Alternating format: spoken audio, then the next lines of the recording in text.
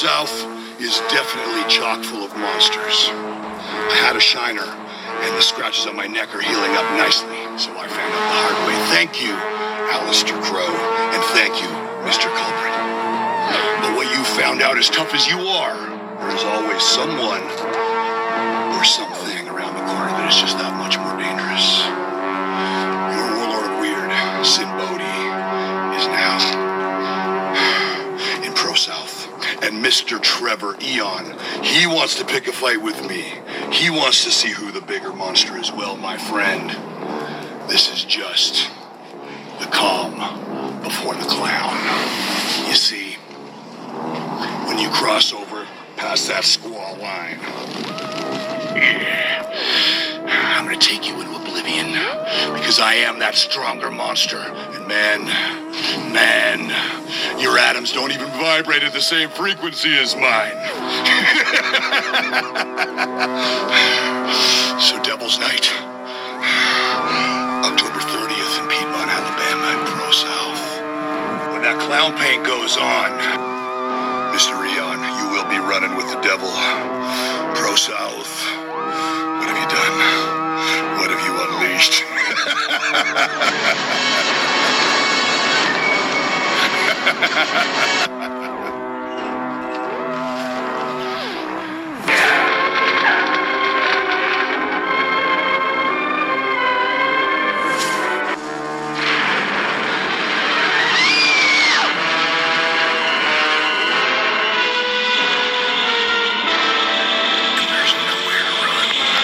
This is the Pro Wrestling Shoot. This is the Pro Wrestling Show. Here we go again. This is the Pro Wrestling Show. Hey, what's up? This is your host, Jesse Carter. Pro Wrestling Show. It's about to get exciting. Pro Wrestling Show. How long is this gonna last? Pro Wrestling. Pro Wrestling.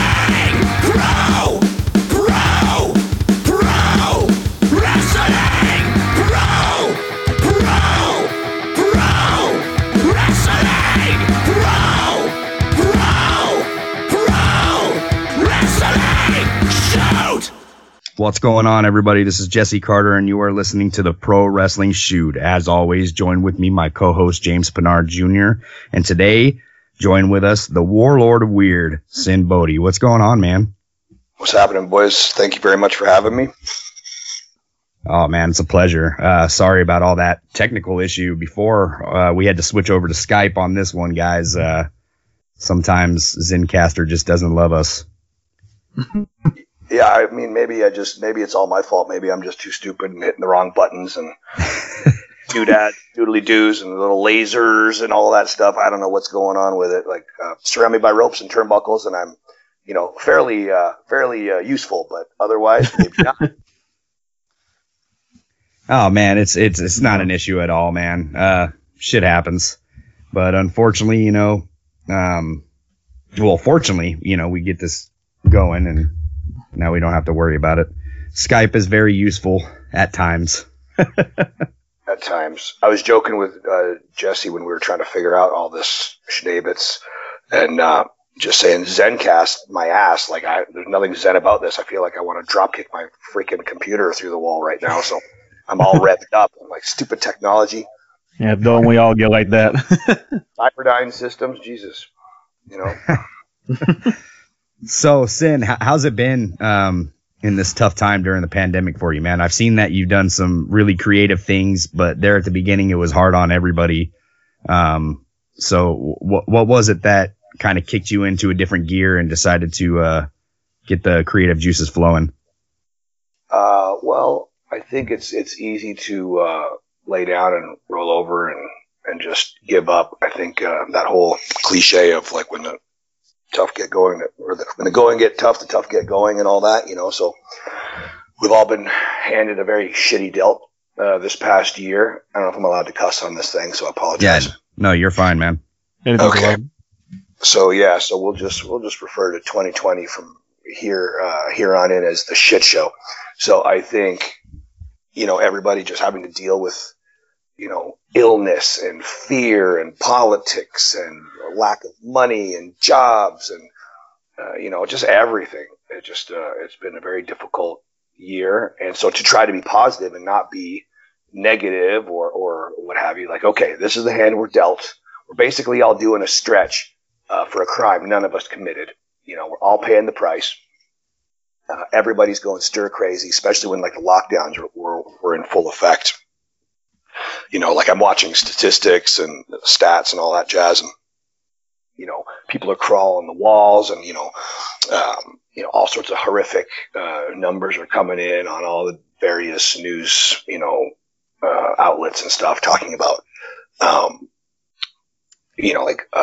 alcoholism is up, murder is up, spousal abuse is up, all this, all these horrific things, let alone a freaking pandemic, let alone people losing their jobs and livelihoods and dreams and so forth. So I just thought, okay, what can I do? What can little old me do? And I thought, on any given day, I'm a wrestler, I'm a player coach, I'm a coach, I do seminars and stuff. I'm like, what with my given skill set, how can I make things at all better, or at least put a smile on somebody's face?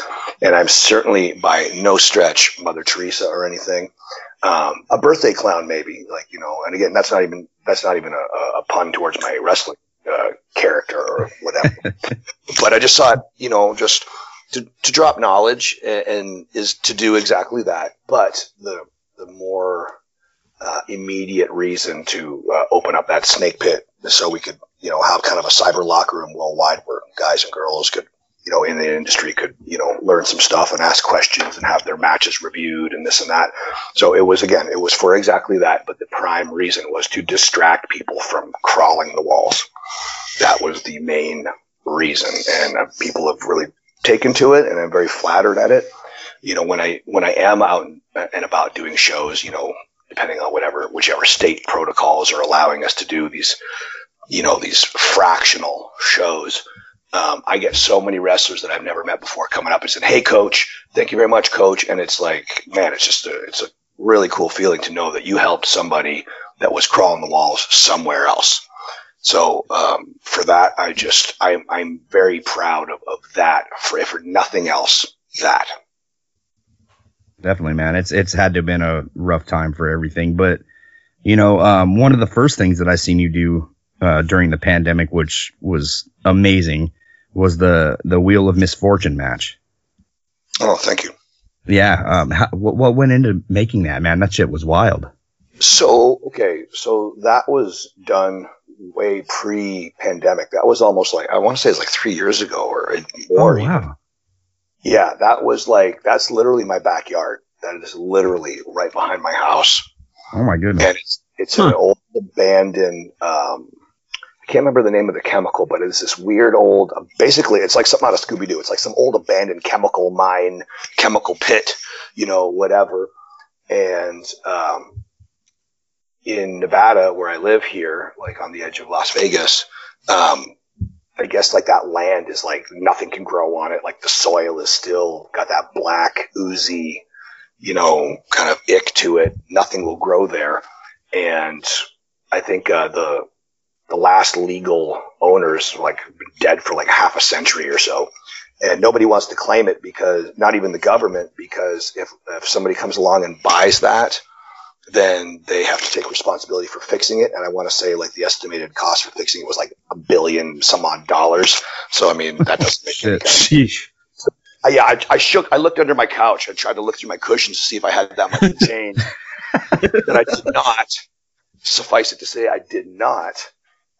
But it's a fun place to play that, again, it's really kind of Wild West. Like the government doesn't care about it. No, there's nobody that can lay stake to it. So a lot of people just go out there and do their graffiti and this and that and whatever. And I just thought it would be a cool place. One of my buddies smartened me up to it. A good friend of mine, a performer here, Andrew Stanton, who was, again, while shows were running in Vegas, was part of that brand new live action horror show. It was sort of like produced by Cirque called Run. And this is just Andrew is just a gnarly dude, a really great dude, one of those like just crazy Vegas underground performers. he played the bad guy, the main villain in Run. And I've got a Guinness World Record under my belt. He's got many. And he was like the first guy ever on planet Earth to do the suspension hooks by his face. Like he's just super, super heavy duty, artsy, just kind of artsy guru of like sideshow and stuff.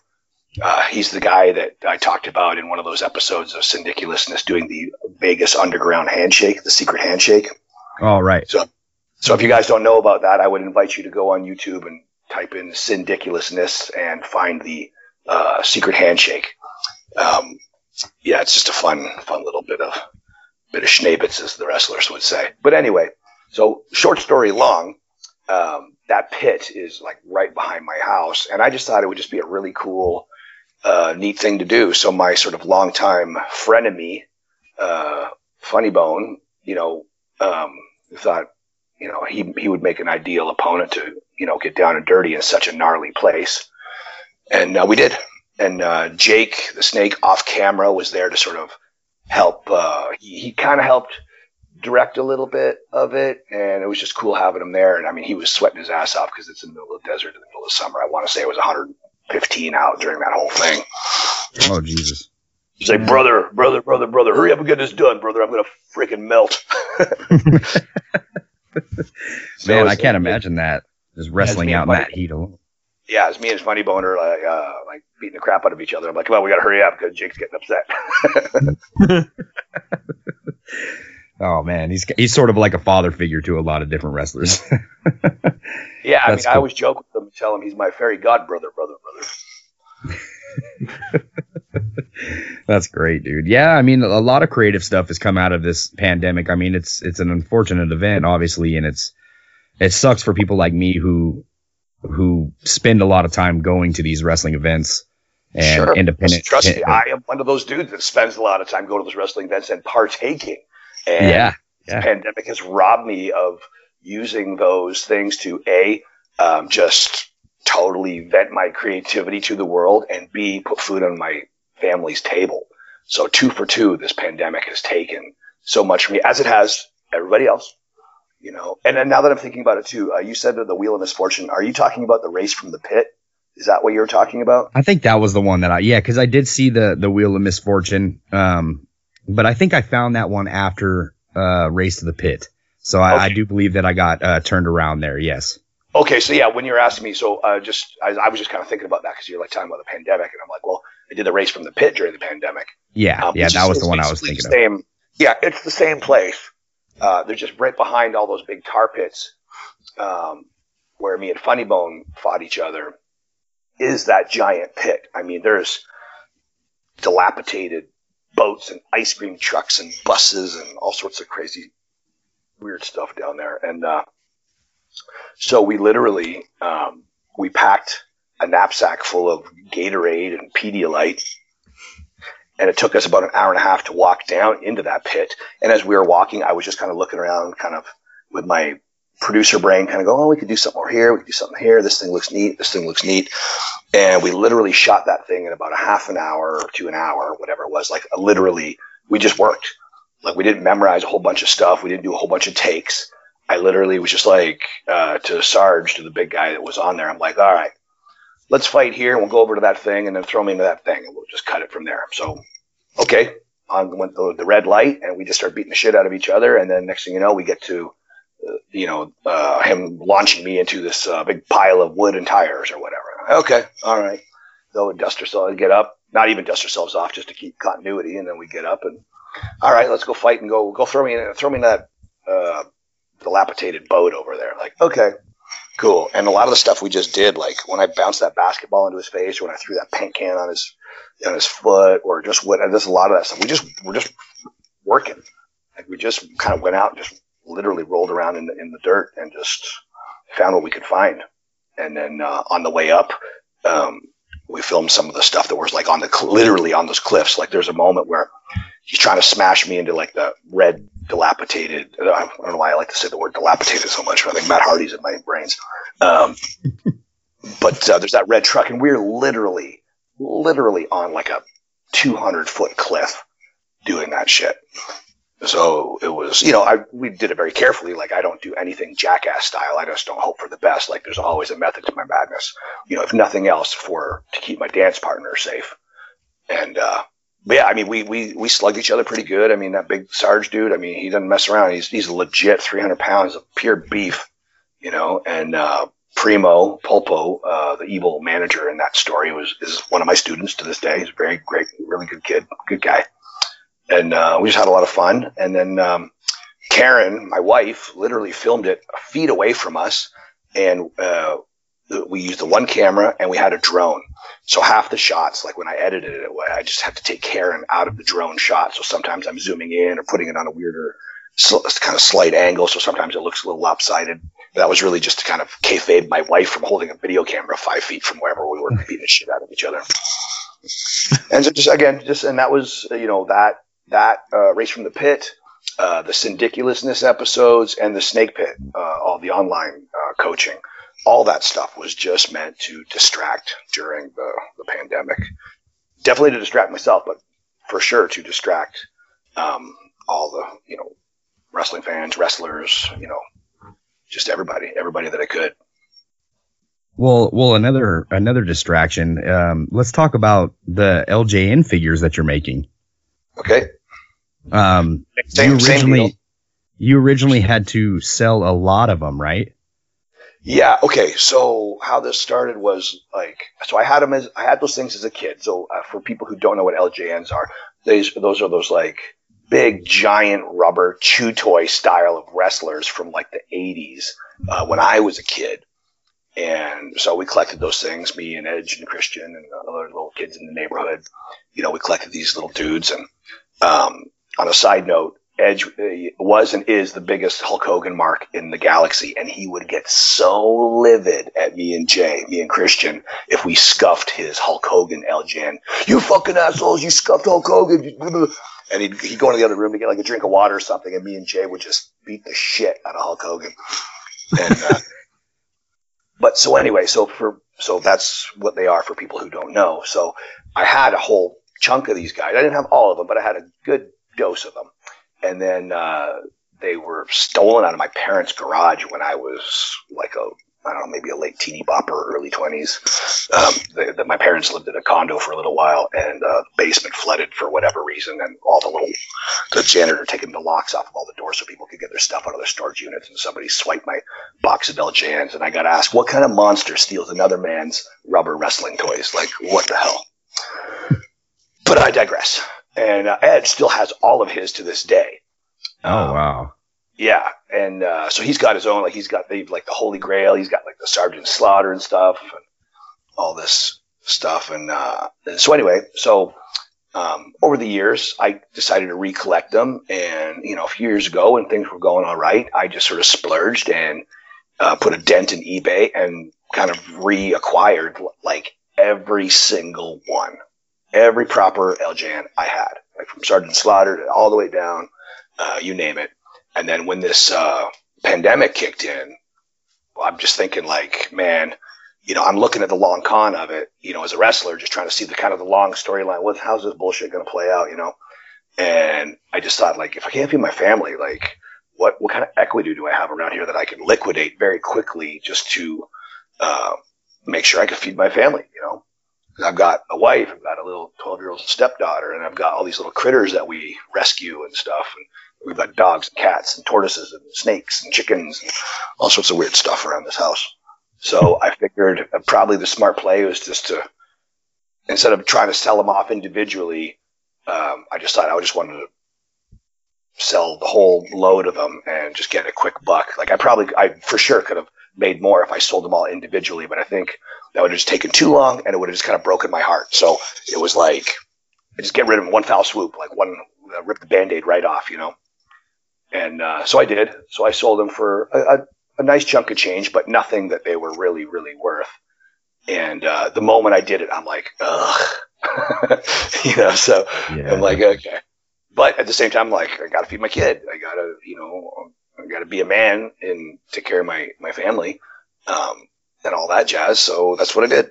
And then it was almost funny because like when I showed that I had sold those things, or when I was selling them, I had so many wrestlers reach out to me like, "Don't do it, don't sell them, don't, for the love of Pete, don't do it." I don't know who the Pete character is, but yeah, they're like, "Don't do it." When I sold them, they're like, "Oh man," it was like I lost a relative or something. I got almost like damn near flooded with like condolences sort of messages, like all these people so deflated. They're like, "Can't believe you had to do that," and all this stuff. And I'm like, well, as shitty as that is, again, the kid needs food, the rent needs to be paid, the dogs need to be fed, and all that kind of jazz.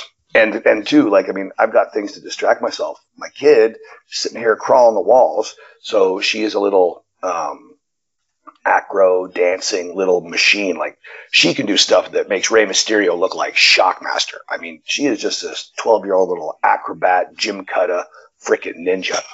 And so for her not to be able to go to her dance classes and her acro classes, and she even does circus classes, like she wants to be in Cirque when she grows up. Oh, wow. And she is awesome. I remember even sending Rey Mysterio a clip of her doing one or two of his spots in the ring. And he was just like, man, he goes, we'll just slap a mask on her and I can call it sick one time or two, He's like, she could be a stunt double, And so point being is she's very talented and just a little athlete. And she can't just sit in front of a TV waiting for this pandemic to subside, She needs to practice and stuff. So I bought her this little aerial rig for the backyard that was, quite a few bucks that, she could practice on. So she didn't just kind of lose, her flexibility and strength and different things that those kids have to train like so arduously to build and maintain and so forth. So that money definitely went to good use. And then, but what I did have to be an extra nerd, kind of my silver lining was like, years ago, I dabbled in making those customs, like the custom LJNs, like where I would, again, for people that don't know, like where you would chop shop an original LJN and turn them into somebody else. Right. And so I had boxes full of these, like what they would call beater LJNs, like ones that were just all scuffed up and dirty and gross and whatever that you just get for cheap, like in big bundles and lots off of like eBay or whatever. And so one day I just sort of dug through them and I realized I had a good chunk of them still, but they were just all tarnished. Excuse me, I've got the coffee burps and I'm burping all over you guys during this podcast, so pardon my my grossness. You're all good, man. But so anyway, so I looked through them and I was like, well, I kind of have, they weren't anywhere near as nice as my first ones, but they were just, ones that I was going to chop shop or do something to or whatever. So I just started kind of refurbishing them, and then I sold a couple and thought, hey, this is a really fun hobby. This really distracts me. Like, my brain is a freaking hornet's nest on the worst of days, let alone the best of days.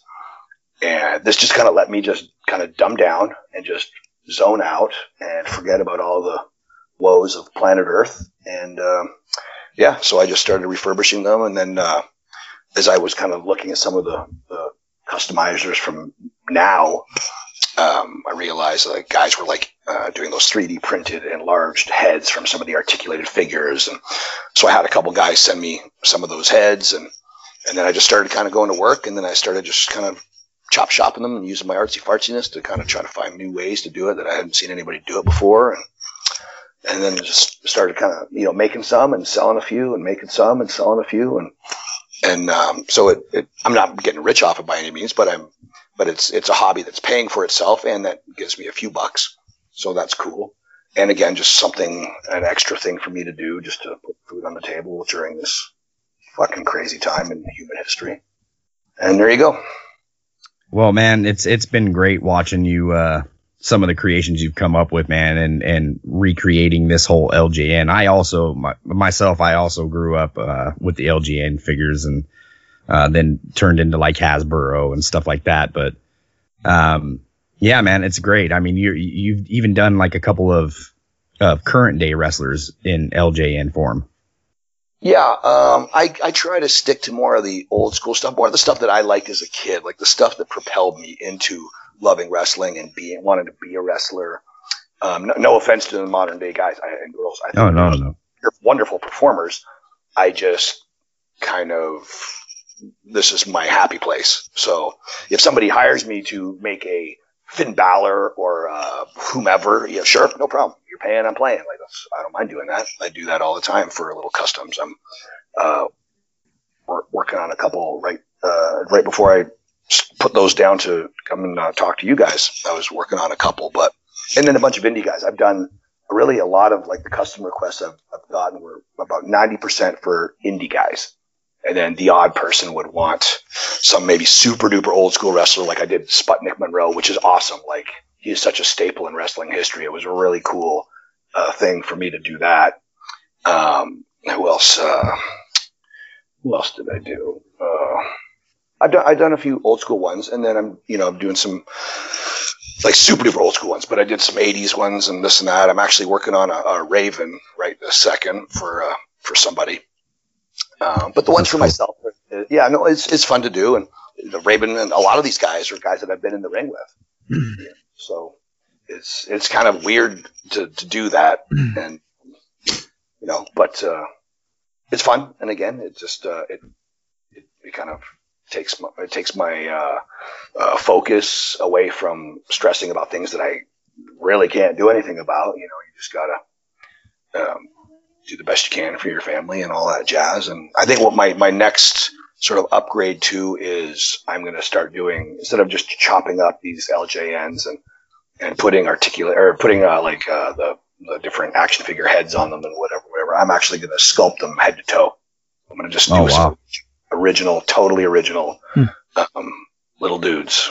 So I got to, that I'm, kind of toying around which ones I want to do first. And a lot of these ones, like I always am learning, just like in pro wrestling, like you always learn.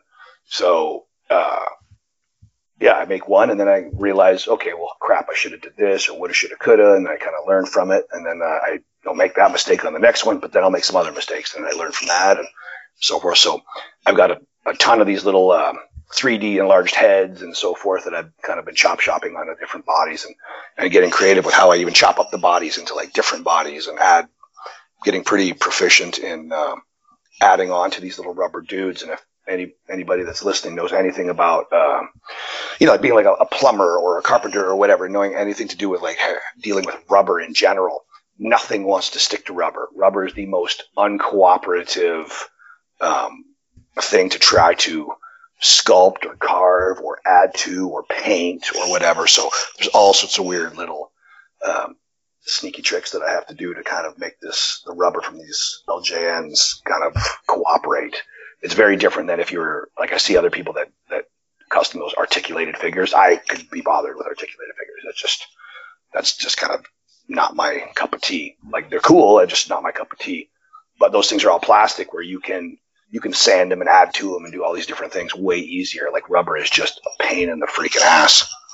So I figured, as I'm doing this stuff with this very uncooperative material, I'm just going to start sculpting these things from scratch with a very sculpt-friendly material as opposed to using such uncooperative materials. And then that way, too, it'll be completely original instead of having half of a Coco Beware body and half of a Roddy Piper body and half of a this and half of a Paul Orndorff arm and a Dynamite Kid leg or whatever the case is. And it'll just be totally original.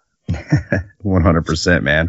Well, I've enjoyed you posting pictures of them, man, and watching the journey along. And yeah, it's been, I'm a toy nerd, dude. So that shit takes me back to when I was a kid. I love the creations that you're doing, man. I'm going to ask you one more question and then I'm going to let my co-host dive into some questions for you. But, obviously we knew, Edge grew up, Hulk Hogan guy. And that's just, sort of what inspired him to become a professional wrestler. But who were some of the guys that inspired you along the way to want to do this for a living? Jake and Piper. Those are pretty blunt answers. Those are great characters. Hands down, Jake and Piper, with a very, very close third in Macho Man. And then, I've got a ton that I could reference you, 500 different wrestlers that I've enjoyed watching, but those are definitely the three that are like at the front of my, fandom, creative inspiration, whatever you want to call it. I was always sort of like, I gravitated more to the bad guys. Like I was a Roddy Piper guy in the war to settle the score. Like me and Edge would just be like, you MFer. No, you're an MFer. I was the Piper guy. He was the Hogan guy.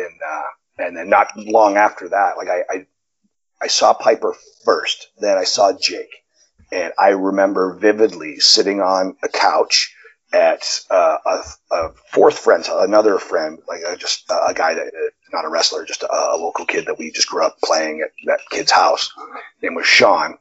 And me, Edge and Christian, and Sean and a couple other kids were piled on the couch, just trying to keep our eyes open to watch Saturday night's main event. And out comes Ricky Steamboat. And everyone's like, yeah, Ricky Steamboat. And I like Ricky Steamboat. He's awesome. And then out of nowhere, Jake comes along and DDTs Ricky Steamboat on the concrete. And I remember Edge and Christian being so upset. And like just glassy-eyed, like, who can't believe that? What the hell is this guy? I just remember thinking, well, you pussies, I'd much rather be the guy standing tall over Ricky Steamboat than being the guy that just got DDT'd on the freaking concrete. So I was hooked instantly, right away. I'm like, I have to know everything about this wrestler. And he wasn't the biggest or scariest, but he was the one that just got under my skin and got into my brain. Like I would remember, as a little kid, you ask yourself little kid questions and you paint little kid pictures and hypotheses and so forth. Like I would see the Wild Samoans or the Road Warriors and go, yeah, okay, they're savage or they're scary or whatever. And then that's where it started and stopped. So in my little kid's brain, I'm thinking, well, the Wild Samoans are just going to go back to the jungle after this, or the Road Warriors are going to go back to like Mad Max area, wherever the fuck that was. And then with Jake, I was always just so curious, like, where does this dude go when he leaves the arena? Like, I was just so icked out by him. Like, he just had my brain asking a million questions. And then, lo and behold, just like Edge, got to, meet his idol, work with his idol, tag team champion with his idol, all this stuff. I got to do kind of the same thing with Jake. So, to this day, Jake and I are super tight. He's one of my absolute best pals ever. And when we met, it was very silly and it was weird and whatever. And our relationship just developed over time. And now he's family. Yeah, I know you had a long time with Jake the Snake, of course. Very strong bond with him. Like you said, your childhood he pretty much was a hook for you to get into wrestling. Absolutely. Of course, yeah. And I know you have an academy with him. How is it working with him on that? It's awesome. Around the ringside, like when he's coaching or even on a show, if he, guys start asking him questions, he starts kind of helping produce or agent ideas or explain ideas. He's a big, scary guy, and he's a very intimidating guy to talk with if you don't really know him. And on top of that, he's in perpetual class clown mode where he just constantly wants to mess with people and fuck around and stuff like that. So you just don't know how to really get a bead on him. And, but he's a perfectionist in the ring, and he's got that old school, where like, he'd bark at you and that's fine. I mean, that's how I was taught. That's how just about every wrestler you're watching on TV was taught. But, everything just gets a little gentler in every kind of generation and so forth. And, it's like, I'm not a back in my day guy, but like back in my day, man, we trained pretty damn hard. And, I find to this day, like at seminars or at my own school or whatever, just with this modern day landscape, I find myself saying a lot of like, okay, do you guys understand? Do you know what I mean? If you don't understand, I'll try to rephrase it. Or are you guys getting this? You guys okay? No coach has ever asked me those questions when I was younger. Like, get up, you fuck, move around, do this, get fucking moving, blah, blah, blah, blah. So it just was a different time, and some of us will kind of joke like, hey, we turned out just fine, even though we were put through the ringer. I think it just kind of toughens you up. But again, you have to sort of adapt with the times and, teach accordingly and so forth. And I've been very lucky I want to say I've done seminars and helped teach at most of the most reputable schools in the world. Like just a couple months ago, I think, in a 1 month span, I was teaching at Ricky Morton School, at Dr. Tom's School, at Al Snow School, and at Gangrel School, let alone my school with Jake and D'Lo and Kenny King and so forth.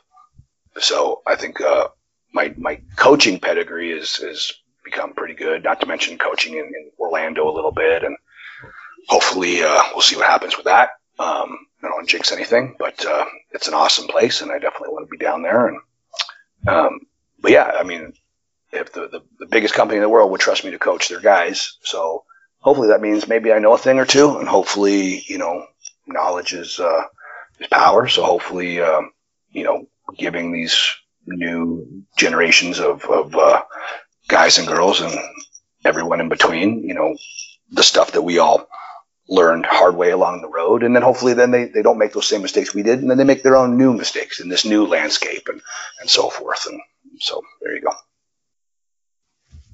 Yeah, pretty much, you know, he's a world-class Hall of Famer, like you said. He's been all around the globe, you know, obviously a big icon in the 90s. And like you said, as a kid, you know, like you said, it was like, where does this guy go? You know, because this game obviously, you know, was coming out with the snake, of course, you know, and it was petrifying for many. I would ask him so many, you know, different questions, and I would just bug him. And again, I was just telling somebody this the other day, like, you know, a while back, Raven and I went and had dinner, and, you know, great guy, super talented guy. And we were talking, he's just like, he goes, you know, I was mean to you when we were younger because, you know, I was in a bad place. And he goes, but man, he goes, to be honest, I'm really quite jealous because you've spent time with Jake more so than just about anybody else. And I'm the biggest Jake mark in the world, and I never really got to do that. And he's like, you turned out to be such a clever performer and a clever coach, and I'm very proud of you. He goes, but do you realize that you are literally the guy that's walking around this planet with so much of Jake's knowledge from his mouth to your ears? Like, you're basically a two-armed, two-legged portable hard drive of Jake knowledge, not to mention what you've figured out on your own or within the ring with other, you know, legends and stuff. And I kind of thought about it. I'm like, well, I kind of look at myself, not like Joker because I wear clown paint, but I kind of look at myself more like Ultron, to give you a really nerdy example. Like, I feel like, you know, I was built in part in a wrestling school, and then I went out and about and traveled and just accrued knowledge after knowledge after knowledge, and just kind of came back this weird, crazy, evil force to be reckoned with, you know. So good guy or bad guy, I know my shit, and I'm gonna hook you really good if you're not watching. And I'm not going to fall for a dive from a mile away and all that stuff. Like, I'm a pretty slick dude, and having so many of those Jakeisms, you know, kind of stuck in my skull. Yeah, again, combo plattered with what I've learned elsewhere. You know, I guess that does make me a pretty knowledgeable guy. But I mean, I remember sitting on Jake's couch, and he would, you know, he'd pop in videotapes, like VHS tapes of him and Steamboat, him versus Rude, him versus DiBiase, and he would just play and pause and play and say, brother, this is what I was thinking here. This is why I did this. This is why I did this, and stuff like that. I mean, the knowledge he gave me was so sneaky, so genius. I'm like, well, son of a bitch. You know, like, that's some really clever stuff. And I mean, he's probably one of the most, if not the most cleverest, sneakiest wrestler ever, you know. Like, he's got sneaky tricks for days. And yeah, it was amazing to learn from him, and I still do. Every time I talk to him, I learn something. I try to learn something from everybody just in life every day, but when I talk to him, it's not a phone conversation, there's not a sit down at a meal, there's not a whatever that I don't learn something from him.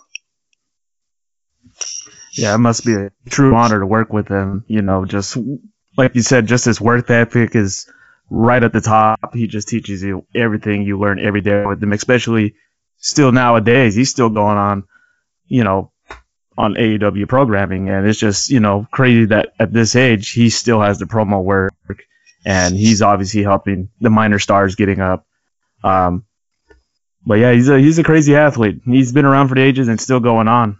For sure, and it was very smart of AEW to put him with Lance.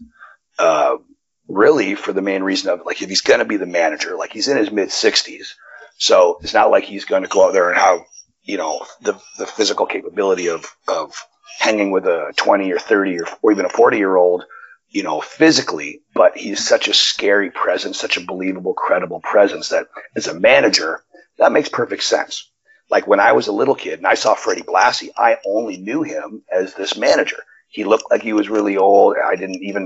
My little kid brain never even supposed for a second that he was a wrestler, let alone he was a scary wrestler. He was like the scourge of Japan, and he was like the very first like wrestler that kind of did like the vampire gimmick, like his teeth were filed, and he was like this blonde vampire, kind of like like the turn of the century version of Gangrel. And but I didn't know that as a kid. I just saw this sort of business guy in like a sparkly suit managing Iron Sheik and Nikolai Volkov. So for the young kids that are tuning into AEW and they're just seeing Jake for the first time, they're probably seeing what I saw. They're seeing this scary wrestling manager, who's very believable and so forth, and not realizing what a body of work this guy brings to wrestling's, history. And for any of the young guys and girls to go down that rabbit hole and go watch some of those matches would behoove them big time. Oh, yeah, and I know I got one little thing. The reason go right ahead. Sorry, the reason I get dropped in my head for a living, so I go off on tangents and I almost forget the question. I'll just keep on bullshitting. I somehow re-arrive at where I was supposed to go. But I mentioned Lance, because Lance is awesome, first off. Just so good. But it's also, I want to say he's just a fraction of a hair of an inch taller than Jake.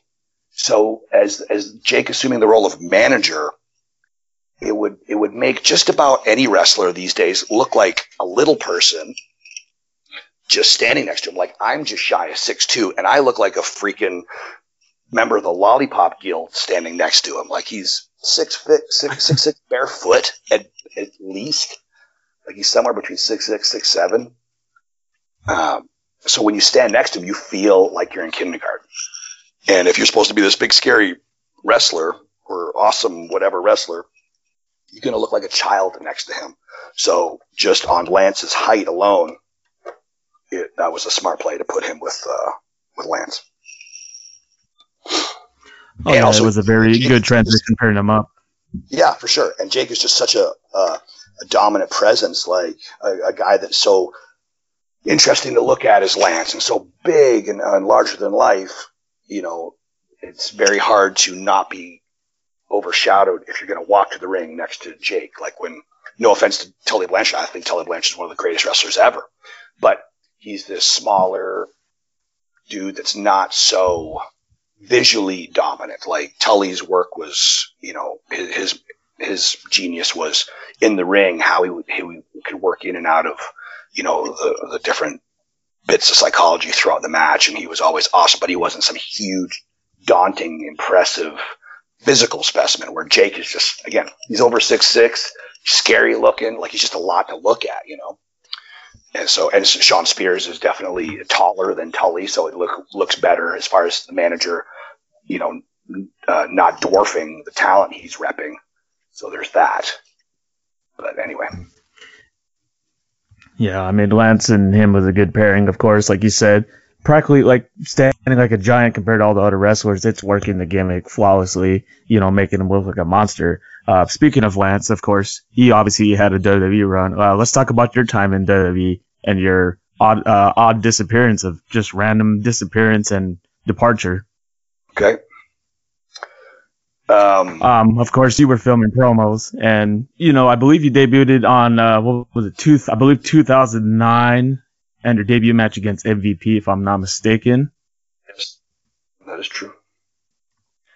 So we filmed all those vignettes in one day, and Vince's direction was just get as much weird circus stunts and things that you can in the can, and then we'll sort through it, see what we got. So I said, okay. So I did that, but 90% of the stuff that I could do was pretty ornery, pretty intense, scary stuff. And Vince really wanted me to be a babyface, like a super duper babyface, which is fine. I was ready for that challenge. I was emotionally willing to take that challenge. I think at my experience level, I was 99% always a heel. So I'm like, okay, I'm up for the challenge. I want to, make Vince happy. I want to make the audience happy. I want to, make myself happy. And I just kind of thought about it like, well, the sheep herders were super duper scary. And then when they went to Vince, then Vince turned them into these super duper baby faces, like just a complete about face with the same characters.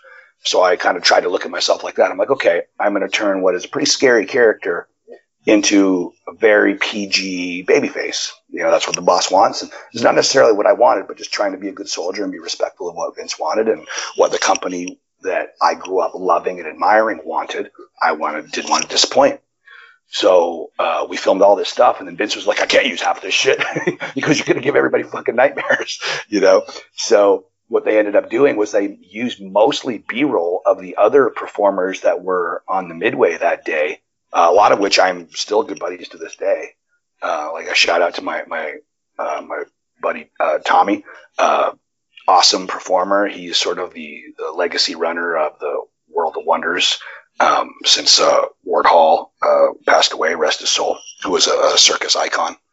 Tommy Breen. But anyway, so a lot of the local performers that were on the payroll that day were doing stuff like, there was the Sword Swallower, and there was like a guy that had the bowling ball earrings and stuff like that. And there was like a little person, little Pete, who was doing the fire and stuff like that. So they that stuff to Vince was a lot safer than some of the stuff that I did.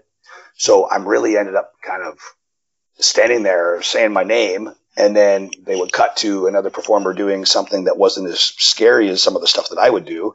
And then I come back to me and I say my name again. And I'm like, okay, my brain is not thinking this is going to be the greatest idea, but the good soldier in me is trying to, be a team player and all that stuff. And I still am a team player, but I think now I would politely voice up if I felt like I could contribute something a little bit different or maybe take something in a different path. And again, if a promoter liked it, then great. But if a promoter didn't like my idea, they're the boss, they're signing the checks. I'll do it the way they want to do it.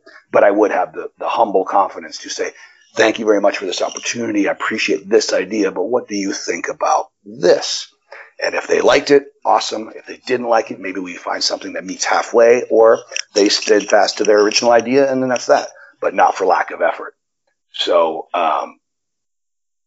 so what you saw was there was a couple things, like I put my hand in that wolf trap is one thing that they squeaked through, but they didn't do like any of the human dartboard stuff where I'm getting darts thrown at me and I'm selling it like crazy, or the electric chair where I'm selling it like crazy. And they took one clip where it looks like I'm eating fire, but really it's not. If you look and you see that there's no fire and then there is fire, as opposed to there's fire and then I put it out with my mouth. What happened was, I was in the electric chair and they did a tight shot of my face where legit electricity is coursing through my body, and they hold up an unlit gasoline soaked torch to my tongue, and electricity from my tongue lights the torch. So they muted the sound because I'm making this horrific, yelling, screaming noise, and they zoomed in where you couldn't see the electric chair, and all you see is what looks like me eating fire, where I'm creating fire. But, so much stuff like that. They couldn't show any of it. And again, it was just a different time and era. Like I think these days I've heard a lot of like, oh man, what you're doing now, that would have got over so good, back then or whatever. I'm like, well, I appreciate that. It just was, I think my timing of what I was put with was just, maybe not the best. So maybe what I was doing now, if I was doing now then, or if I had that same opportunity now, I would be a very different performer. And there you go. But I'm a big boy. I can make my bed and sleep in it. Man, that's absolutely insane. I can't believe that you actually had to sit through that shit, electric chair and everything like that. It's kind of ironic that he wouldn't use any of that stuff, yet we see the Fiend today. Well, I get compared with so I've got my fingerprints on a lot of the modern wrestlers, whether I help break them in, help train them, have their first handful of matches, or just help them out, give them tips and advice. I didn't train Bray Wyatt, but I did give him some tips. He would always ask questions, always being a student of the game. So I definitely helped influence him. And there's a lot of guys that are like that, like from Crazy Steve to Karrion Kross, right across the board. Just so many of those sort of monstrous characters were all dudes that spent time with me. So I'm flattered that Bray Wyatt is doing so well. It's certainly his own creativity, but I definitely did answer a few questions and hopefully set his mind in a certain direction.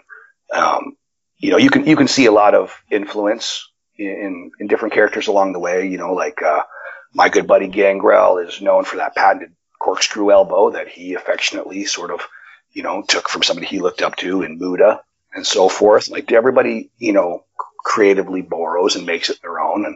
And I think Bray Wyatt and again, one of my students from my school here in Vegas, Karrion Kross, great guy. He looks and moves nothing like I do, but he's a creepy guy, and he's definitely spent time talking psychology with me and asking questions and training and so forth. And I want to say I had one of his very first, if not his first match, first or second match, just babysitting him in a tag team while he was figuring out how to kind of get his feet wet and stuff like that. And he's a wonderful performer. He's a great guy. Crazy Steve. Crazy Steve is an absolute class act.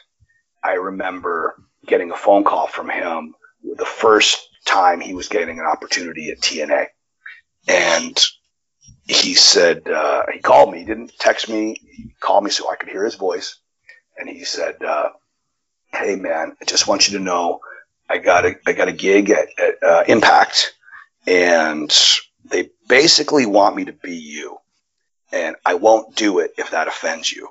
And I said, of course I want you to go have a successful, fun adventure at Impact. Of course you have my blessing. Of course go do that stuff. But for him to say that, and it just, to me, just such a classy guy.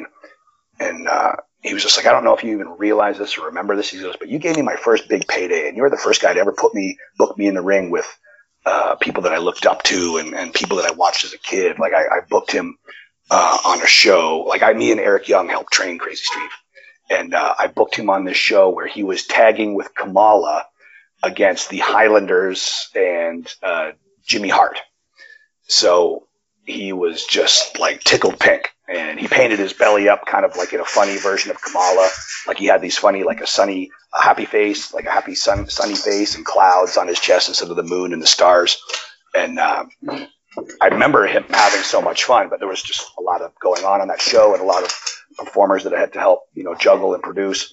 And he was just like, man, I just want you to know, like, I never forgot. You were the guy that gave me my first kind of real payday and really took a chance on me. And I just wanted to thank you. And it felt like it was just such a compliment, such kind of a feel good thing for me. Like I cannot put it to words.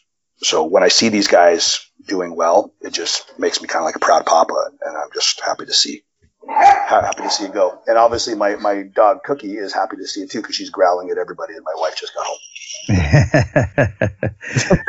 Not a problem, man. Yeah, I mean that's awesome, dude. My little fluffy dogs are assholes, so I'm surprised they haven't barked as much as they'll probably bark at any moment, especially because they've been quiet all of a sudden. And Murphy's Law is gonna, so as soon as I mentioned it, as soon as I said something about it, they're gonna start squawking. But I digress. Last question about the whole WWE run. When you were there and they came up with the name, did you have any creative freedom with it, or was that all them? So when I had my sit down with Vince, and he's asking me about myself and all this stuff, and I'm telling him, what I had done. I was a legit circus strongman. I was a legit sideshow freak, but I was trying to. Again, I wasn't some bonehead that just went to the mall and got painted up and like, look, I'm a scary wrestling monster. Like I'm a legit circus strongman. I'm a legit pain threshold, like sideshow geeks. Geek magician is a term for it, and so forth. I was a legit bar fighter, a tournament fighter. I did all this weird stuff, bodyguard, all these different things. So me putting the clown paint on, I'm not some outrageous, over the top, unbelievable character. I am the shoot version of that character. I can do all those things. I can bend iron bars in my teeth and drink boiling water and thumbtacks and get darts thrown at me without a spine guard and in my chest and my belly and my back. I can do all sorts of weird shit. So that is really me. But when I was trying to explain it to Vince, I used the words that I never ever usually used. I just used the words carnival a lot because I figured, well, pro wrestling came from the carnival. He full well knows that. And I always heard that he enjoyed sideshow and circus stuff and carnival stuff. So I was just trying to kind of speak to him in maybe a language that he would maybe best decipher. So instead of saying a whole lot of sideshow and a whole lot of freak show and stuff like that, I used the word carnival. And the next day, so this was at an Unforgiven pay-per-view, and the next day at Raw, he comes up to me and says, "Hey, I've been thinking about it," and he goes, "Do you speak Carney?" And I said, "Yes, das is like Kizan." And he said, well, good. He goes, "You're going to be Kazarni." And he looked around like it's like a big secret, like he didn't want to tell anybody else just yet. He looked around for because we were at ringside and all the other guys are jumping around, training and doing whatever. And he goes, "You're going to be Kazarni. It's Carney for Carney. You get it?" I'm like, "Yeah, I get it." That's the good old Vince logic. That's right. And so, I mean, again, he is the boss. It's his idea, and he's given so many guys different ideas. So, I wasn't a giant fan of it, the name, but I was certainly the inner WWF loving child trapped in my 30-year-old body at the time was like tickle pink. I'm like, I'm going to fucking make this work. Whether I think this name is whatever, I'm going to be a good little soldier. Like Ron Hutchinson originally taught me, like, he was just like, you do what the promoters say. You be a good soldier. You do what you're told and all this stuff, and that was the ideology I was taught. So that's what I did. I'm like, well, yes, sir. I'm ready to do it. And, I don't think that was the best name in wrestling history, but it was the cards that I was dealt, and I was going to play it as best as I could. Now, visually, that was me. I chose to look like that. They actually wanted me to dress all in black. They wanted me to wear black jeans or black leggings or something. And I said, well, I just had this new stuff made. Why don't you just take a look at this? Just because I had it made. And if you like it, great. And if you don't like it, I'll wear whatever the heck you want. And so they liked it. So they approved it. So like what you saw me wearing, was what I had designed. It just, the name was not my pick. And they actually had asked me to like think of a list of different names, nothing of which I came up with that I thought was very good. Like I have a couple of names in my back of my head that woulda, shoulda, coulda, that I like better than SINN BODHI, and I certainly like better than Kazarni. But I'm SINN BODHI now. I've got a SINN BODHI for the long haul. So unless I was to, pop up at a new company that wanted me to have a new name, then I could implement half dozen names that I have in my back pocket. But and all well thought out names too, which maybe we could talk about. And then we'll just see where I wind up, and we'll see what name I end up coming through the curtain with. But I did. I came up with a handful of names, and then that just those names never entered the conversation. It was just like, this is what you're going to be. And I said, okay, yes, sir. And that was that. Well, I think a lot of this stuff too is all attitude, right? I mean, like you said, you played the hand that you were dealt, and instead of, being pissy about it or anything like that, you worked it over, man. You did your best to make do with what you had, and you had a good attitude about it. And I think that a lot of the times when wrestlers are dealt that hand, if they have a good attitude about it, it's going to get over, and it's going to do well. And so what had happened was, so again, we filmed all those vignettes in one day. So I wasn't there. I was still in Florida.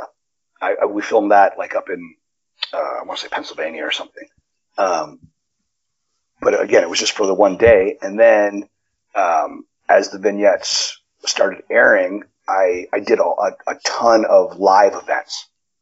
So, and weirdly, I was never like the first match. Like I was never like the open of the show or a dark match or anything like on live events. Not that there's live, I guess not dark match on live events, but just, I was never like the curtain jerk match. I was always stuffed somewhere in the middle. And again, I was just this indie guy that nobody knew except for a couple of these vignettes. And I'm on a card full of Big Show, Sheldon Benjamin, Edge and Christian, Hardy Boys, Triple H, Undertaker. And little old me is stuck right in the fucking middle of all of it. And I just thought, all right, I can work. I'm going to go out there and I'm going to bust my ass. And every time I can't, maybe, I don't know, I want to say 40, 50, 60, whatever it was, however many live events I did across the country. it was usually me and MVP or Chavo or maybe Brian Myers or Ryan Braddock, a couple other guys like that, but mostly MVP. And usually at the end of Eric Escobar, usually at the end of the matches, we would get a really great response, like, you know, because we would have to build and earn that spot on a star-studded show. And every time I come through the curtain, whoever my agent was that night, whether it was IRS or Malenko or Arn Anderson or somebody, you know, they'd always say, "Great job, that was awesome, way to go." And so I don't think it was like lack of work rate or anything like that. I think I got cut really quick, you know, for whatever reason. I really couldn't tell you to this day. I don't have any closure on that. I have no idea. Like I can make guesses, but that's exactly what they would be. Like nothing substantial.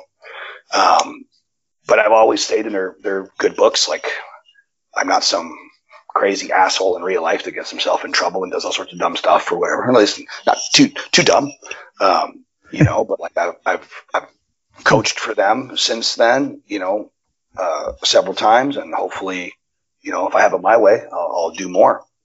As this pandemic subsides, I have no idea what will happen. You never know in this business what will happen. But if I have it my way, I'll be coaching in Florida. And so, you know, I'm in good graces with them. So again, they would always, like, the agents would always give me good reviews. They're always like, well, the fans like you, the wrestlers like you, the agents like you. So, and then next thing you know, I was cut. So, you know, it could have been budget, it could have been whatever. You don't know. Well, I've always heard nothing but great things about you, man.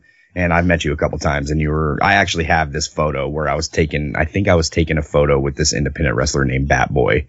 And you have like the greatest photo bomb in history, and I'm going to have to tag you in that shit one of these days. You're all painted up and everything. It's great, man. It's one of the best photo bombs I've ever seen. Thanks. And yeah, man, I mean, it's crazy to think that we have so many different promotions nowadays. And if you do go and coach in Florida, that would be amazing. But this is, this next one's sort of a two-parter.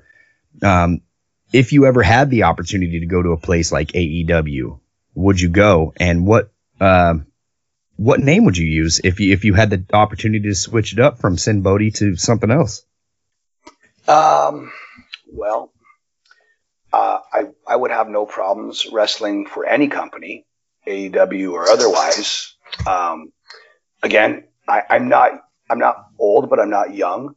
So I think, you know, I wouldn't want to do anything that would jeopardize the opportunity to coach for many years in Florida. And if that was an option, I would love to do that. But as far as the wrestler in me, the performer in me, of course I would want to wrestle, and on the biggest stage I could. And if I wasn't allowed to wrestle at one, I would certainly love to wrestle at the other. I think they're both awesome. I think they both have very different things to offer, very great things to offer. The fans, the wrestlers, you know, there's just so much potential for creativity on both companies. I think both companies are very different, and I would attack things differently if I was to perform or coach at either of those companies. I mean, I don't want to ruffle any feathers or anything, but I think as far as monsters go at AEW, I think I would stand out. I think I would trump any monsters they have to throw out there. I think I could definitely fill that niche comfortably.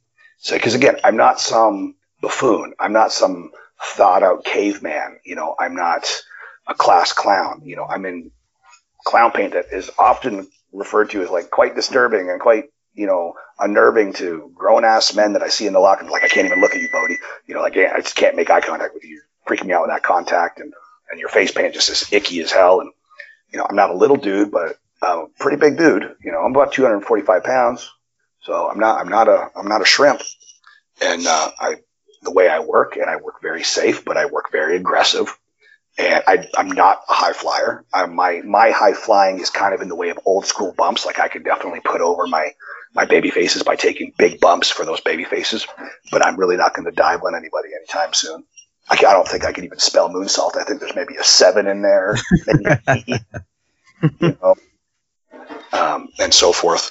but I'm smart enough to know what I can do very athletically, and I'm smart enough to know what I can't. And I think, again, I am not a gimmick or, I hate hearing, I don't hate hearing that. I kind of have to giggle at it like, oh, I like your gimmick. Like, yeah, what gimmick? It's me. Like, it's totally me. I have my skull covered in tattoos does not wash off. It is not Crayola. I don't put it on every time I go to wrestle. Like, that's how I go to the grocery store. That's how I go to the gym. That's how I go hiking. That's how I do whatever I do. I think I humbly would say I passed that airport test. I'm somebody interesting to look at, and I get a lot of those kind of questions like, what are you? Who are you? Even if people know, then awesome. If they don't know, I get, what are you? Constantly.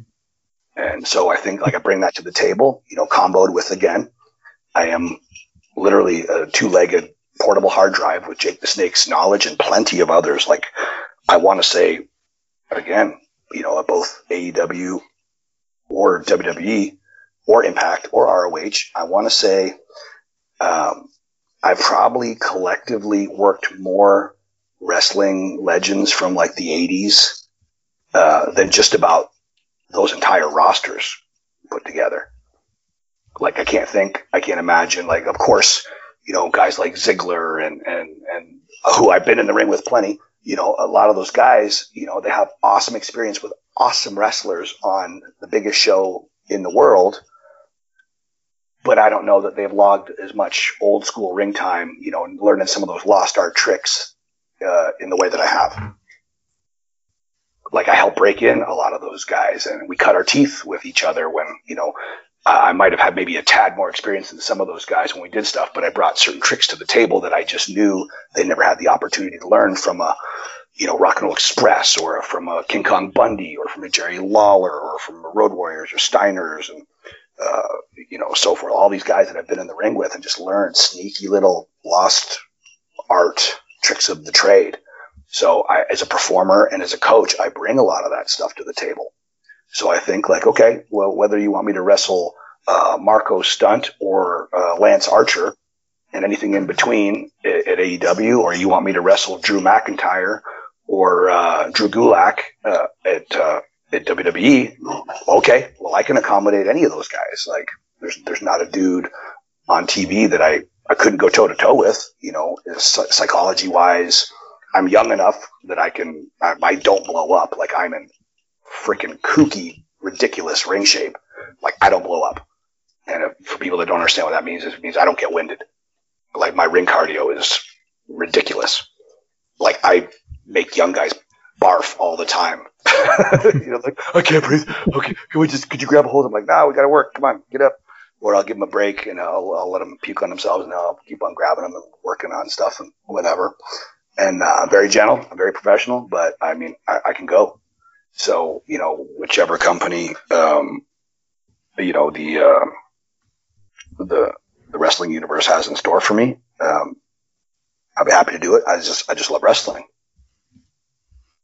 Yeah, pretty much, to be in this company, you have to have the heart in it. You have to be dedicated. And that's what I'm hearing from you. You're being very humble, of course, from Jake's acknowledgement. You've worked so much in this industry, and you've been all over the world, different promotions. I was going to ask, what were your favorite matches that you can think of that just ring in your head? Well, I'd have to say, again, I've traveled a lot, been in the ring with a lot of different people and had a lot of different fun. Weirdly, I've told this a couple times, but weirdly, and it's on YouTube somewhere. It's not mechanically the greatest match, but spiritually it was very special to me, where we did some fantasy camp wrestling matches where it's exactly that. Like, if you're, a rock and roll fantasy camp or baseball fantasy camp or whatever, it's exactly what we did with a wrestling fantasy camp. So, we would get people that, may or may not have been athletes, may or may not have any business being near a ring. It could have been a 60-year-old lawyer or a 50-year-old plumber or a whatever. We would safely, coach you through a day or two of wrestling, or a half day or a 3-day or whatever you signed up for. And then I would get in the ring with you, or one one of the, we bring in somebody like a Gangrel or a Ricky Steamboat or a D'Lo or a Sabu or somebody. And like I would coach for the first couple of days, and then I would hand them off to that star to, walk through a very safe, easy match. And then the fan would get the bragging rights of this video and, get to kind of do their thing against whichever wrestler. And I did a bunch of those where I did the actual matches as well. And so one day there was this young man who came all the way across the pond just to do this, all the way from England. And he had like autism. And his mother brought him, and he looked like he was about 40, but I want to say he was early 20s. And he had such a thick Scouse, like Liverpool accent. It was so hard to even understand his verbiage, let alone, figure out his situation. And like, respectfully, I'm thinking on my feet. Like, I'm thinking, I'm no doctor. I don't know much about autism. I'm pretty sure I heard that autistic people are not big fans of physical contact. So I'm thinking, all right, how the hell am I going to get around this? So, I was patient with him. I tried to kind of joke with him and show him some simple things where he could like clothesline me. All he had to do is just stick his arm out. I'll never even barely, like, by the time the baby hairs of his arm would like touch my chest, I would take this big bump for him. So like he would endure zero impact. I would be the human basketball, and I'd sell for him and do all this stuff and whatever. And so we did a half-day camp with this young man, and we did a whole match. So there's the full match and everything with a little highlight of his training on YouTube. If you look for it, just type in SINN BODHI versus Tiger, I think it is. They call him Tiger, and or maybe type in Fantasy Camp if you want, or something like that. But just type in SINN BODHI versus Tiger, and I'm sure it'll pop up. And so I take this kid after he's never been in a ring a day in his life, has no physical business being in a ring. But again, it was a fantasy camp, and he was there to live out his fantasy and, put his hard-earned money down. His mom, I want to say it was a birthday present. Karen, was it his birthday present? The Tony, the Tiger guy that did the fantasy camp. They came all the way from England. Yeah, they came all the way from England. So I think it was maybe a birthday present from his mom. So anyway, so we do the match, and I told him, I said, just don't worry. I said, like, we're filming it, and if something doesn't go so well, we can do a little take two, and I'll edit it out. We never had to do that at all. Everything was just from start to stop. And he was so sweet. He was such a nice guy. The first time I took a bump, like you could actually see in the match where he'd either tackle me or clothesline me. I can't remember. And he even kind of cringes as I crash and burn on the mat, make a big, growly selling noise or whatever. And I'm like, it's okay. Don't worry about it. I'm good. And I'm like, don't worry. Every time you hear me kind of barking and whatever, I'm just playing. And after the match was over, his mom came over to me like teary-eyed and said, you got more physical contact out of him in 2.5 hours than his therapist has in the last 2 years. And she was like teary-eyed about it. And so I was really proud of that. And then, so after we had sent them the edited video and everything, and I said, I hope you guys liked it. And it was nice meeting you guys. And she had told me in the email, she's like, that was his favorite day ever, like on planet Earth. So I'm like, wait a second, you're telling me that little old me, taking this kid through a kind of a pseudo wrestling match was his, like I was responsible for somebody's favorite day ever. I'm like, I'll take that. Like that's where, our job is to not do suplexes and clotheslines and dives and eye gouges. Our job are to put smiles on faces. And if I supplied somebody with a favorite day on planet Earth, I'll take that shit. That's amazing, dude.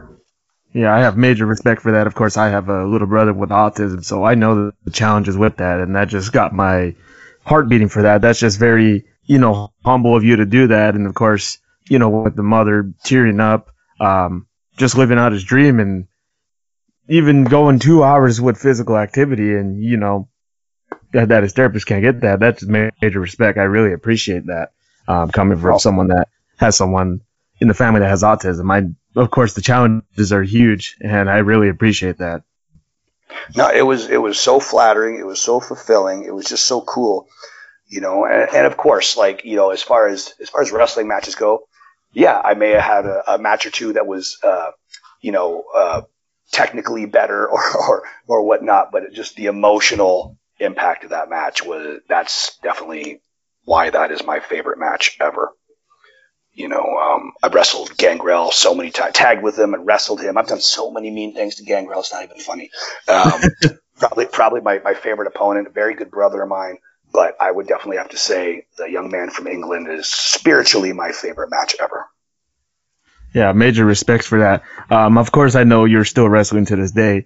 I believe you're a black belt in martial arts. How did that come apart? Was that before wrestling, or was that during wrestling? It was before wrestling. I mean, I still I practice, but I don't go to any certain dojos or whatever. That's just how I keep myself in shape. That's how I stretch. Some of how I exercise. But I was just from being a little boy. Like my dad was a ranked fighter when I was a kid. My mom had a dojo and a fitness center.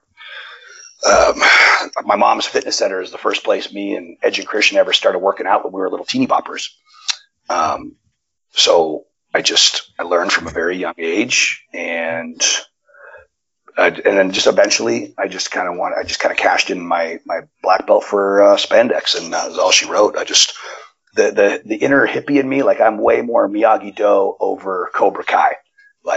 I would never start a fight. I would just finish a fight. And I just was always taught like that. And I just thought I don't want to clobber people for real as much as, what I was physically trained to do or what my jobs were. I was a bodyguard, I was a bouncer, all sorts of crazy stuff. In a lot of places too. And, so just to try to be as safe as possible. I never beat up anybody. If I had to bounce them out of a bar, I would always tie them into a knot. Very rarely did I ever, unload some knuckle sandwiches on somebody. If that was a last resort, if I thought this person is just too big or too whatever that I can't get my hands on them and stretch them into a hold and walk them out, I never wanted to hurt anybody. And weirdly at some dojos or whatever we would train, my dad is a super duper high end, multi-level, multiple black belts, all this stuff. He was a ranked fighter when I was a kid and all this stuff. And when I trained, I didn't just go to the local family karate. I was that little kid running around at karate tournaments with Chuck Norris and Benny the Jet and all these different awesome, martial artists, Superfoot Wallace and all these guys. And Billy Blanks from the karate aerobics guy, all that stuff. I remember these guys at tournaments when I was a kid. My dad was fighting these guys, he's buddies with these dudes. And, so I just learned respect and just learned that it was more spiritual, I think in real life, I think the best fighters are the guys that want to fight last. That's the last resort. I think any idiot can jump to F you really quick. I think it takes kindness and patience to try to walk a mile in each other's shoes and see each other's points of view and so forth. So that's how I perceive martial arts. And, too, anytime I'd ever knock a dude out, whether it was at a tournament or in a dojo or whatever, when we're sparring or whatever, a full contact or whatever, I would just feel terrible. I know we both went in there expecting for somebody to get put on their ass, but I just always hated that feeling. And I know as hard hitting as pro wrestling is, at least we're just trying to basically be athletic birthday clowns to put smiles on people's faces. So I didn't mind getting hit. I just didn't like doing the hitting. And I'm not a masochistic guy. I don't enjoy getting hit. I just can endure a hit. So I thought, well, maybe pro wrestling I loved it since I was a kid. Maybe this would be a much better way to sort of ride out my martial arts artsy fartsiness, my hippiness, whatever, where we could take care of each other, even when the shots were coming in pretty heavy sometimes. I think fans would be really surprised as hard hitting as some of that stuff can be, even though there's storylines and there are characters and, sometimes, to be honest, boys and girls, not to burst any bubbles, but sometimes those enemies are pretty good pals. And weirdly, too, sometimes some of those pals are pretty good enemies. So you just never really know what you're looking at. But as far as how my mindset kind of grew up with that martial arts, and martial arts was always sort of my disciplinary tool. It was my sort of my zen, it was the closest thing I had to a religion.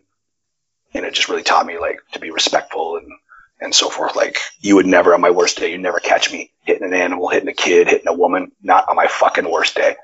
Not when he hit a grown ass dude if I didn't have to, like I would if it meant protecting my family, or, you know, or if somebody was trying to break into my home or something like that, or whatever. But I would never I would just never be like, hey, I don't like what you're saying, F you. You know, I would never just, I'm not that guy. So that's sort of how I kind of viewed it. And so I did. I cashed in my black belt for some spandex and never looked back. Man, that's phenomenal, dude. You've lived quite the life, man, in this sports entertainment gig. And not only that, you know, with the whole karate thing and the carnival stuff. I mean, quite a life. Thank you. I was watching the third season of Cobra Kai. Fucking phenomenal. Oh, dude, so good. That and Daredevil was awesome, by the way. Yeah. But so me and my wife were giggling at how the news and whatever saying, the latest karate attacks and all that stuff. And I just made me giggle so bad thinking about like how like martial arts really is, and I just kind of just giggled when I heard there, you know, on the there, you know what I'm talking about from the show where there's just like, the latest the karate attacks are getting out of hand, and all this. It just made me laugh so bad. It's such a fucking good show, man. Such a good show. Karate attacks, you know. Well, man, you've wrestled some legends and great stars in this industry, dude. Do you have any like funny stories or any cool stories that come to mind with any of the legends that you've wrestled? Or it can be from any company or even on the indies. Oh man, geez, you got 24 hours for me just to run my guns. I got as much time as you got, man.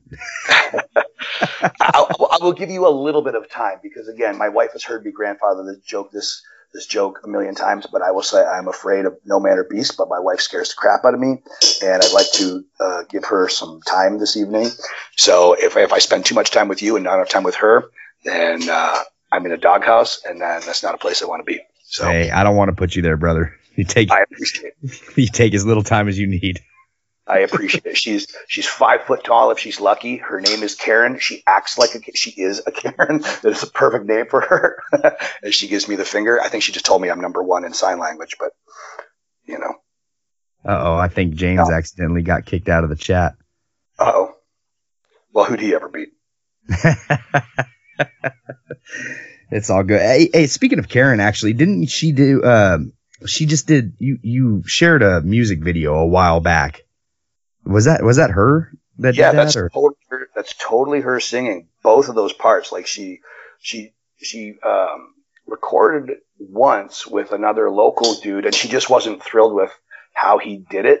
So she went back to our buddy's studio and just did this weird, creepy whispering thing to fill in that other part. And then my buddy Paul Brady, who's another musician, really, really great guy.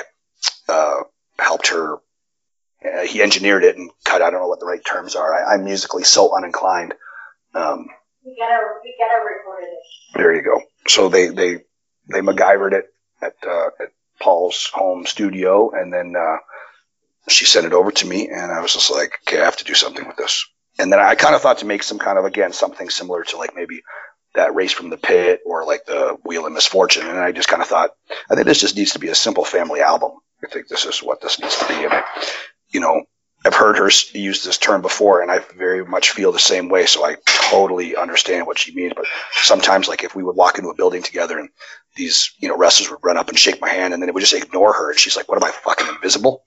You know, and I always go to my way to make sure like she does not feel like that. And I think sometimes career-wise, sometimes I feel like that when certain companies pop up and all these different guys and girls get these spots, and then if I get passed by, like nobody owes me shit, so I'm not crying or squawking about it. But at the same time, I'm thinking, well, hey, I'm over here. Here I am. So I understand the mental baggage of being invisible, and I certainly don't ever want my wife to feel like that. So I thought, well, this is a really awesome song, and instead of making this into some SINN BODHI video or whatever, I thought I wanted to showcase her and showcase my family. I was just kind of along for the ride. So when I'm in there is when I'm in there, but really it was more about the kid and the old lady. Well, shit, dude, that was fucking phenomenal, man. Thank you. I thought she killed that shit. Yeah, she did. Yeah, man. Yeah, so, go ahead. Dude, I would tell you, like, so doing freak show wrestling, which we haven't done in quite a while, and again, we can't, just also, especially just due to all the pandemic protocols and stuff that here in Nevada. But when we were doing freak show, she would help me run the shows, and I would flog as much of the adulting of, the real life responsibilities of the show onto her. Like, she could show run all by herself. I could just book the talent. I could just book the matches if I wanted to. Like, she would run everything. Like, she would do the advertising, the ticket sales, the insurance, handle the venue, do all the stuff. And she would guerrilla, and she would put people in makeup and wardrobe, because, like, it wasn't like wrestlers just showed up and they were them. Like at freak show, you're going to be the monkey, you're going to be the astronaut, you're going to be the vampire, you're this, you're that, whatever. So she would handle all this kind of stuff. And, like, I knew she was a singer. I knew she could sing. And we had singers on the show plenty. Like, we'd have magicians, sideshow performers, burlesque performers, comedians, whatever, bands. But somehow we just never – she was just always just filling 10 million other roles, like wearing a bunch of different hats. And so one night after a show, we went next door to the little karaoke bar, and she sang Creep just with literally there was like 5 people in this karaoke bar, like late at night after the show was wrapped and all this stuff. And she just hammered this fucking song out where, like, she's singing all sweet, beautiful 1 second, and she's growling in this death metal voice that I'd never heard. It sounded like she was like the fucking Exorcist kid or something. Like, it was like this. And the couple of people that were in there, and one of my buddy that was running the karaoke stuff, our mutual buddy, a guy named Angel, this dude that was helped run the venue for where we were doing freak show. He just kind of looks at me. He's like, "What the fuck was that?" And I'm looking at him going, "I don't know what the fuck that was. All I know is I'm hitting that. That's all I know." And I'm scared shitless. Like, Jesus, I've been naked with that thing. Oh my goodness, I didn't know that could come out of her face. Like, she could just rip this noise out of her face. Like, I never heard that. And I'm like, "You're doing that on the next fucking show." And she's just, "Really? Like, you want me to do that?" I thought that was okay. And I'm like, it was more than okay. It was fucking amazing. Like, again, me and my buddy Angel just looked at each other. We almost like giggled, like, what did we just stumble onto? Like, what just happened right now? Like, somebody set a nuclear bomb off in my wife's mouth, like, what the fuck? And then she did. She sang a couple different songs on shows that came right after that.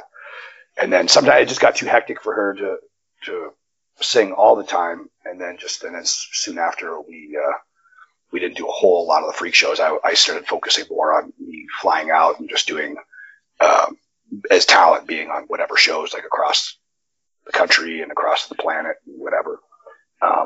But I definitely want her to do that again with me in the ring. She can do that with me any opportunity I can get to have her do that. Yeah, dude, it was fucking phenomenal, dude. I can't believe that she's not doing this on a regular.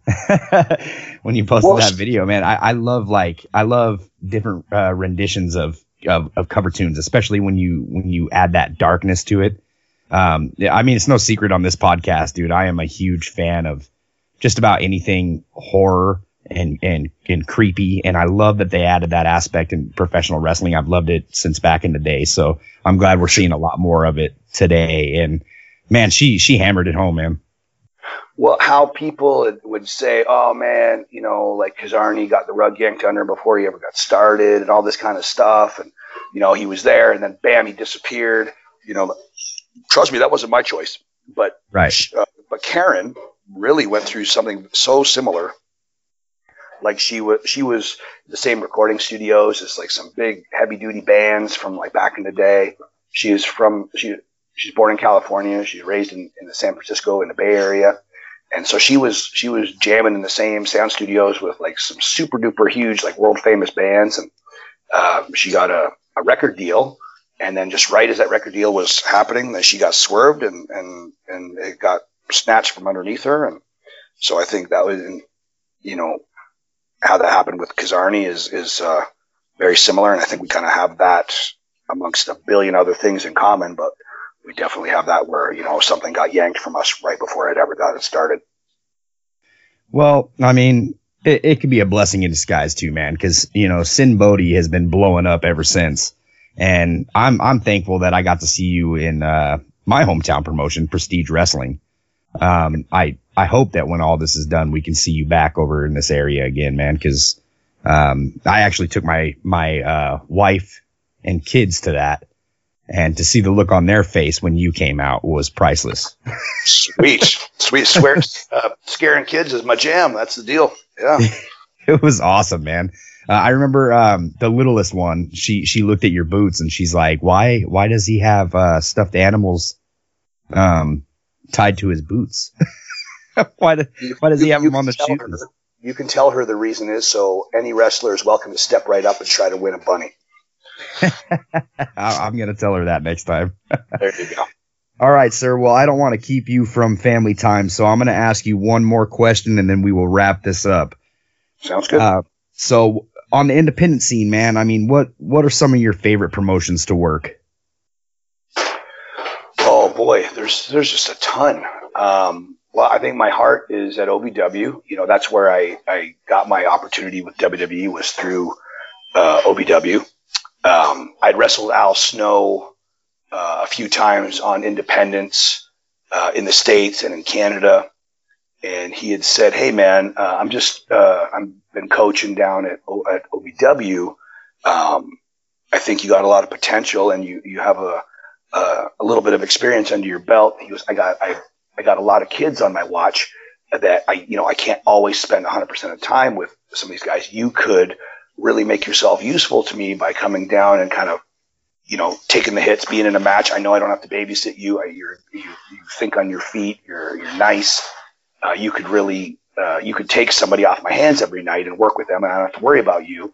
And all the OVW footage goes to WWE. So I think how you work and how you look, I think you have a very good chance of getting an opportunity with WWE if you were to come down and work for OVW." And so I took him up on that, and I got my ass down to Louisville and worked for OVW. And I was training under Al Snow and Rip Rogers. And about 6-7 months later, I was hired by WWE.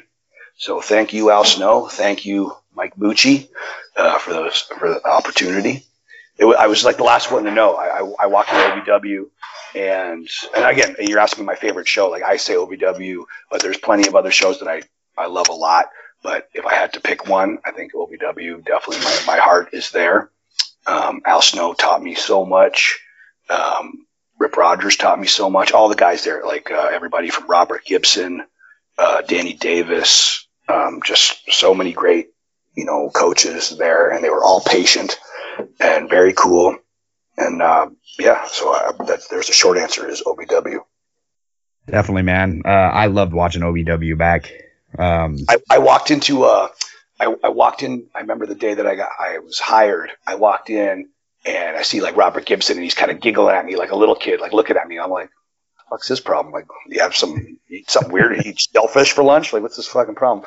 And then I walk by and I see Danny Davis kind of looking at me all giggly, and I see Al Snow and he's looking at me all giggly, and I'm like, "What's fucking going on here?" And then I got on the phone with Mike BODHI while I was there, Nova Simon Dean, who was the hiring guy at WWE at the time, and he goes, "Yeah, by the way, you're hired." I was just like, "Okay, awesome." And he goes, "Do you want to stay in OVW or do you want to go to FCW?" And having asked you that question, I'm going to need you to report to FCW, next week. I'm like, "Florida, it is. No problem." Twist my arm. Tropical Paradise, living out my dreams, twist my freaking arm. And so, again, to this day, I owe Al Snow and OVW and Mike BODHI a lot because they were the guys that helped facilitate that first opportunity with WWE. So there you have it. Phenomenal stories, man, from a phenomenal guy. I appreciate the time that you've taken today to do this interview. Very fun show. Lots of knowledge, man. I couldn't thank you enough. Where can everybody follow you and support you, man? Social media is SINN BODHI, SINNBODHI. It's the same for Facebook, Twitter, Instagram, and that's all I have. But I post seminars or shows or those LJNs or whatever I'm up to. And then I'm pretty easy clown to find. So if you want me at your show, just shoot me a DM on any of those social media sites. And but yeah, I mean, social media has been one of those things where it's almost like your own weird little booking agent. Like I've gotten so many shows just from social media and doing those weird promos and stuff like that. So yeah, if anybody wants me to perform on a show or do a seminar or they want one of those custom LJNs, just hit me up. And there you go. Definitely. Everybody go buy some toys from this guy, man. Do you have any t-shirts or anything on like Pro Wrestling Tees or? I have Pro Wrestling Tees. It's also SINN BODHI. And then there's also Freak Show Wrestling on Pro Wrestling Tees. And yeah. And then we have all those links too on that snake pit, like on that kind of in that cyber locker room that we were talking about earlier. If you get signed on there. So if you're a wrestler or a student or anybody industry wise, especially aspiring, and you're just starting to train or whatever, I mean, it's good for all shapes and sizes. Like there's guys that dial in when we're doing our Q&As and our Facebook Lives and whatever, match reviews. There's guys that are 6 months in, and there's guys that are 20 years in that dial into that thing. There's coaches and agents and producers from just about every major company on there. Sometimes I can see them on there peeking in, whether they sometimes they pipe up, sometimes they don't. They're just watching. And I have a lot of guests on there. I have a lot of repeat coaches. I have Mr. Wonderful Rock Riddle always comes on every Wednesday. Tyson Dukes posts a ton of in-ring awesomeness, really great stuff. And then I always have like an Al Snow or a Gangrel or a Dr. Tom. Had so many different, had Pat Buck, just so many, Angelina Love, Ezekiel Jackson talking about big man stuff. Just all sorts of anything we can do to sort of shed some insight on the wrestling game. And it's really cool. And that's a Snake Pit online on Facebook. And you can kind of find the links to it on any of my social media, really. It's pretty easy. Well, there you have it, man. Go support this guy. Get some t-shirts. Go watch his YouTube videos, man. They're a trip, dude. Some of these promos that he cuts is amazing. And you're going to hear a promo at the beginning of the show, or you already did. Yeah, man. Thank you so much, SINN BODHI. This was amazing. You guys can follow us on Facebook, Instagram, and Twitch at The Pro Wrestling Shoot. You can follow us on Twitter at TPWS Podcast. And since James ain't here, I guess I'll plug his Twitter as well. You can find him at TPWS_Renegade. Thank you so much. The Warlord of Weird, SINN BODHI. Thank you. And if I can just simply close with saying it is a wrestler's job, sports entertainer's job, whatever you want to call, worker's job, whatever you want to call us, to not do any one certain move or do it this way or do it that way. It is our job to put smiles on faces. So that's the long and short of what we do, and hopefully I do that for y'all, and any wrestler worth a damn should be doing that for you guys. And that's the thing. We all love this. So thank you very much for having me. And just like on the sign off on Snake Pit, I will simply say, be safe, be smart, and be kind. Well, there you have it. Well, you have certainly put a smile on my face today, man. Thank you so much for coming on, and you have a great day. Thank you, my friend. Have a good night.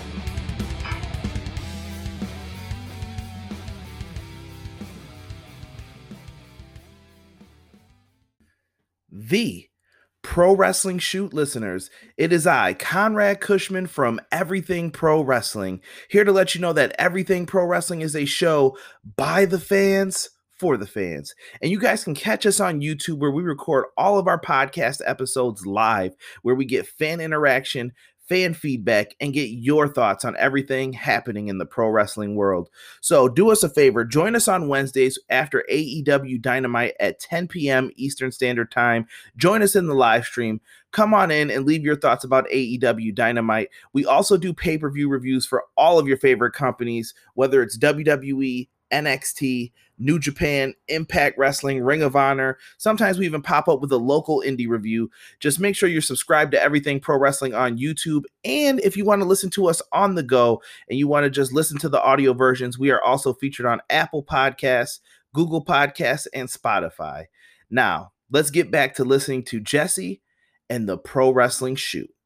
Don't forget to check out Rant Ray Podcast every Thursday at 5 p.m. Eastern, 4 p.m. Central, 2 p.m. Pacific on YouTube, which is my name, Brennan Martin. Look up Brennan Martin. It features a profile of myself and Chavo Guerrero. And Rant Ray Podcast contains 4 main hosts, which is myself, Jordan Little, Andrew Hawking, and David St. Dennis, as we discuss about news, sports, video games, movies, TV shows, pro wrestling, and much, much more, and also exclusive interviews as well, including talent from Prestige Wrestling, Vi, Without a Cause, and a whole lot more, including former WWE superstars and also current AEW superstars as well. Don't forget to check out the Facebook page, which is Rant Ray Podcast, and also the Twitter page at RNR Podcast 19, capital RNRP, rest for lowercase, including number 19. Same handle with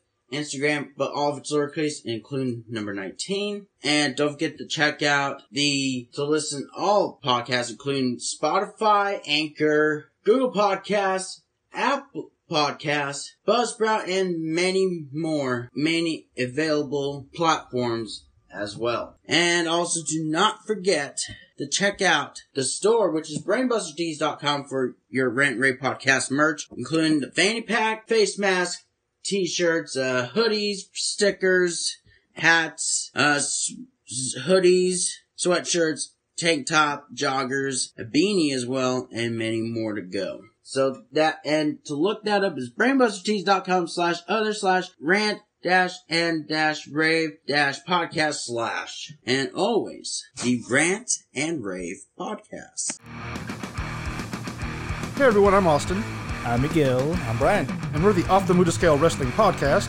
We bring weekly reviews for WWE Raw and SmackDown, as well as AEW Dynamite. We also cover each WWE and AEW pay-per-view, as well as those other companies at times. Tune in each Sunday for new episodes from the mouths and minds of lifelong wrestling fans. Check out the Off the Muda Scale Wrestling Podcast.